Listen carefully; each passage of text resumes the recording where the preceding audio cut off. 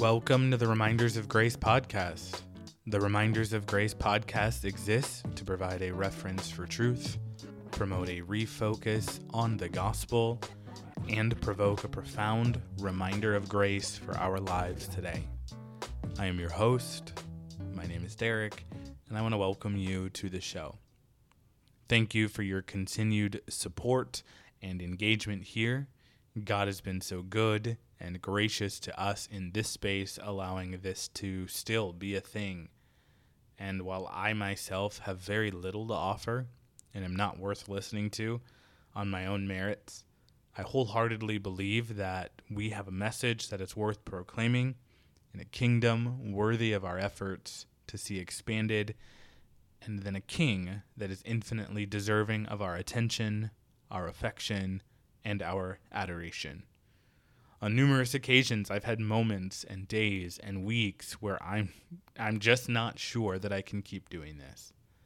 And each time, God's grace shows up and meets me in that place and provides enough to keep going, even if it's filling me up just enough to sit in and then compile and produce the next episode.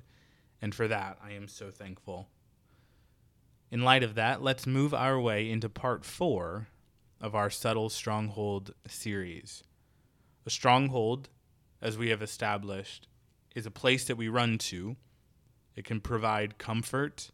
It can provide respite or encouragement. However, these strongholds that we are covering are not providing us with lasting versions of those things.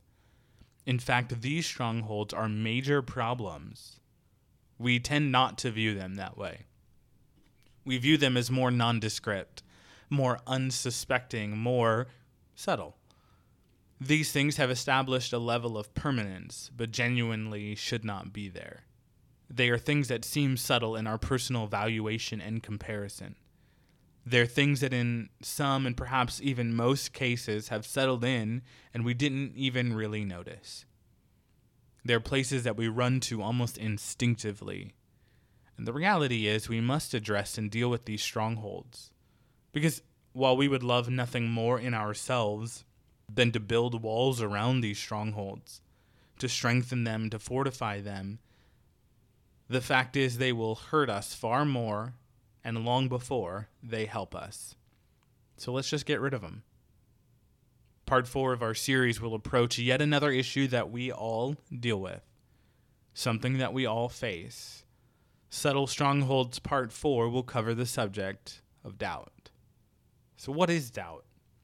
Well, the dictionary defines doubt this way: the state of being unsure, to consider unlikely, uncertainty about the truth or factuality or existence of something, to lack confidence in, a fluctuation of mind arising from defect of knowledge or evidence, unsettled state of opinion concerning the reality of an event or the truth, hesitation, suspicion, or to question or hold questionable.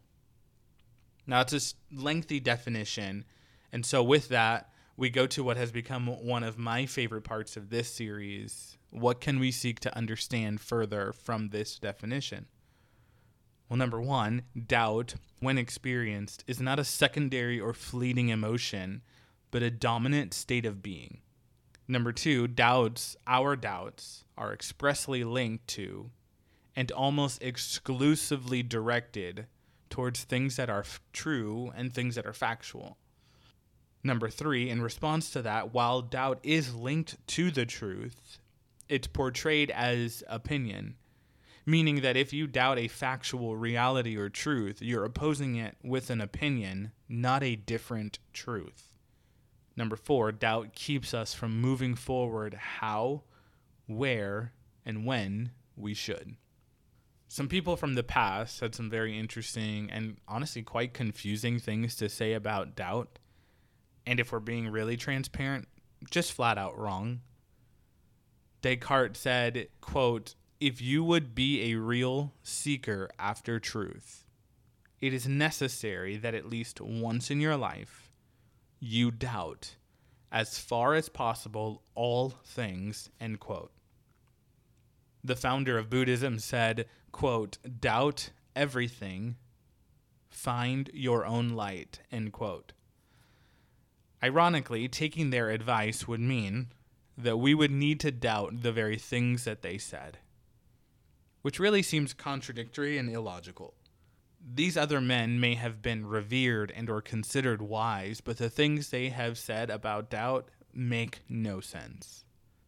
So, like we always do, and may we never grow tired of it, let's dive into the Word of God and see what He has to say about doubt.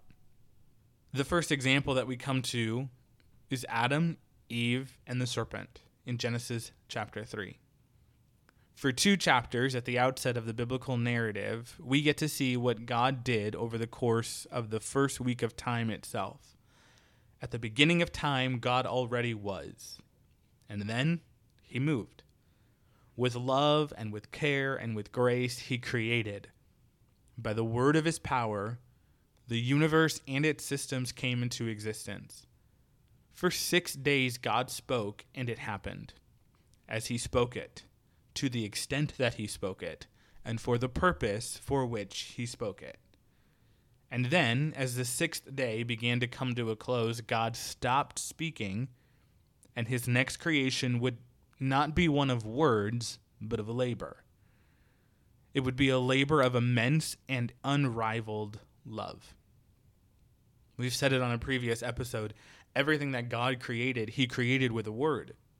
But humans, well, that's the only creation that God took the time to create with His hands.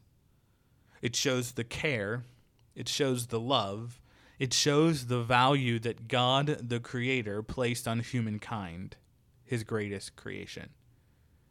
And in a next level move, God creates this man and says, something is still missing. Community. The words He uses are, it's not good for man to be alone. So He created woman.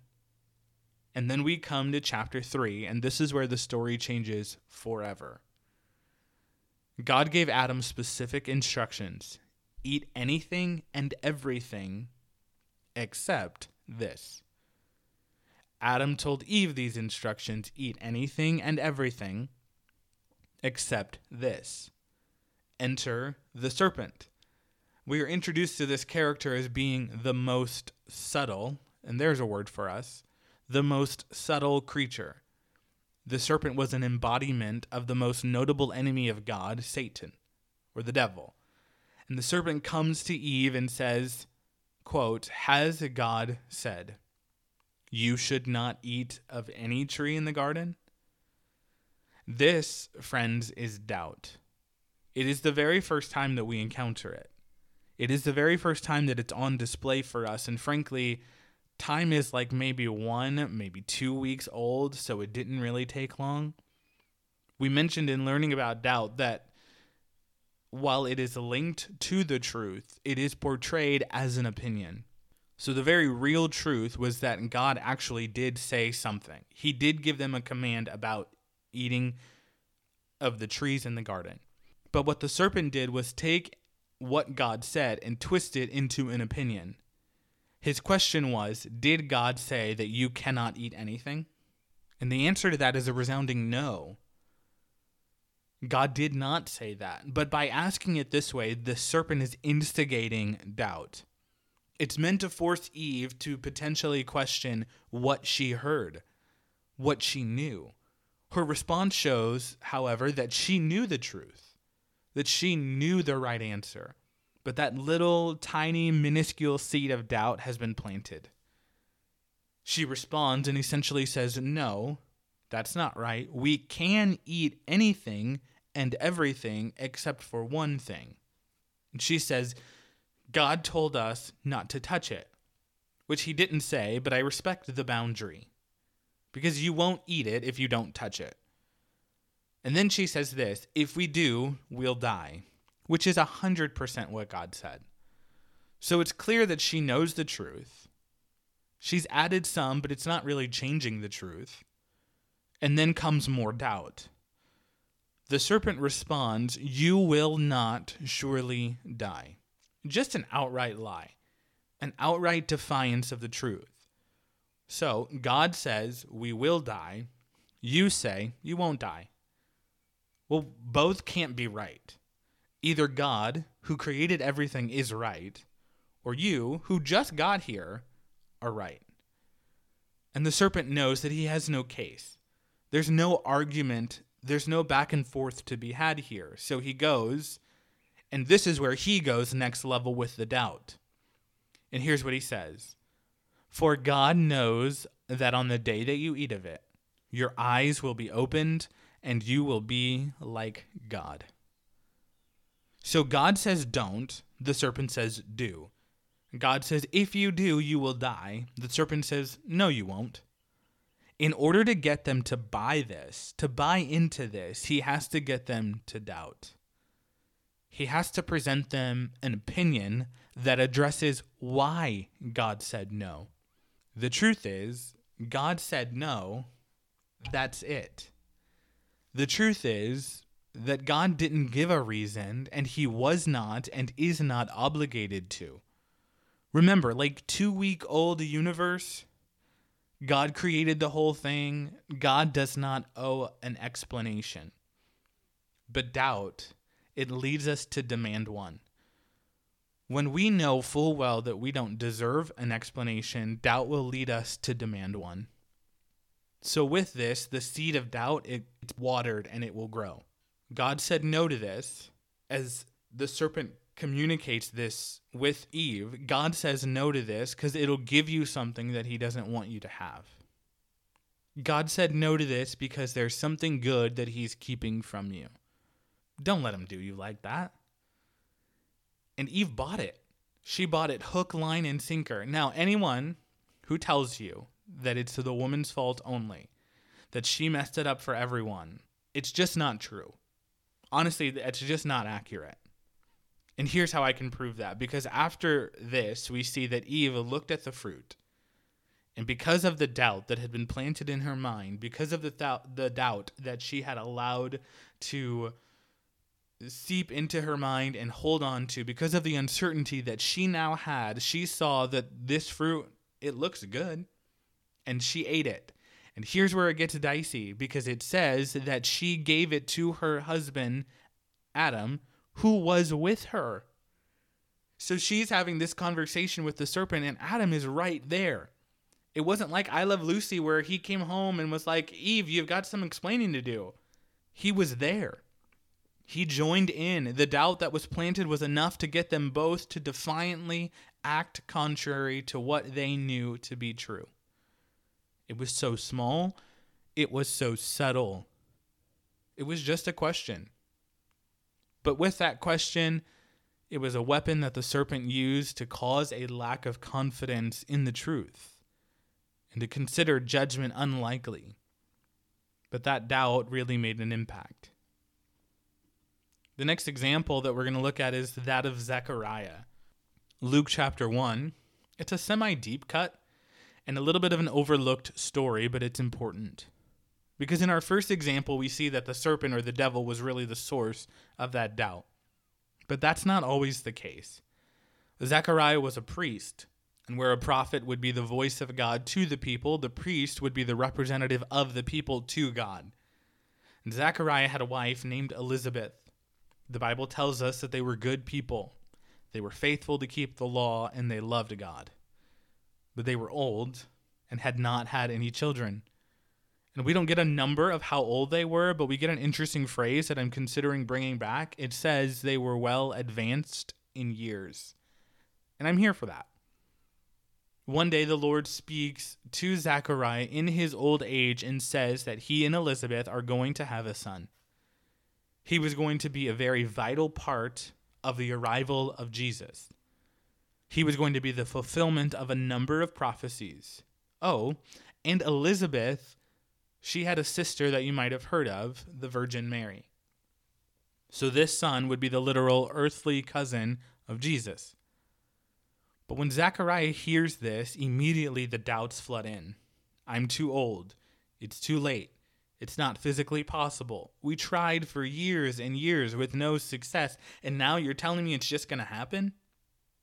Just questioning the truth. hesitating to believe what he had received. God is saying that this is just going to happen. I'm unsettled, and I think that it can't and it won't. And for that doubt and for that failure to believe what God promised, the consequence was that Zechariah would be mute, unable to speak until all that was promised came true. So just over 9 months later, Zechariah and Elizabeth give birth to a son, just like God said. His name would be John. He would be the fulfillment of the prophecy that someone would come before Jesus to prepare the way for his arrival and proclaim his message. But doubt is something that we all feel. And I don't say this lightly because I know 1,000% that it's not easy. But there are people that are where Zechariah was, thinking it's not going to happen. It hasn't happened yet, so it just can't happen. But those doubts can so easily and subtly become strongholds. We can so easily run to them and think, well, this didn't happen, so I'm hesitant to believe that it ever will. That didn't happen, so I'm questioning if anything will ever happen again. And I get it. You're not terrible for feeling that, nor are you alone in that, but we can't let that doubt become a stronghold for us. I know we've looked at only 2 examples, and there's definitely more. Doubt is all over the stories that are recounted in Scripture.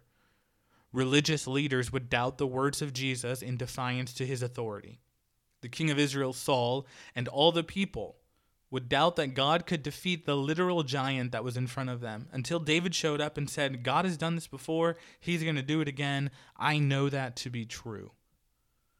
The Hebrews would doubt that God was going to care for them in the land that he promised them. They had the evidence of what he had done in defeating the entire army of Egypt. They had seen his provision and his protection in the desert, yet when scouting the land that God had promised for centuries that he would give them, they came back doubting that God was going to be able to make it happen for them. But we want to get practical, and I want us to be able to walk away with something. Contrary to the very confusing things that those philosophers and religious leaders said about doubt, about it being essential to life and that we should doubt all things, God has definitely said that doubt is actually a destroyer of life. It's actually a thief of joy, a thief of peace, and of wisdom. The letter James writes to persecuted Christians and followers of Jesus that had been dispersed because of their persecution. He says to them that we are to ask God for wisdom. God wants us to have wisdom, but because he is the source of all wisdom, we are supposed to ask him for it. But it says that we are to ask without doubting. Because the reality is, what is the point of asking God for something that we doubt he's going to be able to deliver on? Don't doubt a God that loves us and supplies all of our needs. Don't go to him and ask for something saying, God, I need this, but I also doubt that you'll do it. That's how I live sometimes. I'm 100% guilty of this, even more recently than I would care to admit, but it's not okay. God has given me no reason whatsoever to doubt him, to doubt his power, to doubt his provision, to doubt his promises. And the remedy for doubt is faith. And faith is not this mystical thing. It's not believing in something without the ability to prove it. I have a good friend named Ryan who said it this way: faith is trusting in what you have good reason to believe is actually true. Faith is trusting in what you have good reason to believe is actually true. An old saying goes like this: let your faith be bigger than your doubts. We're going to have doubts. We're going to have those moments where we question, where we hesitate, when our minds fluctuate based on the fact that we just can't see the whole picture. But what we have good reason to believe is that God is in control, that he always has been and he always will be.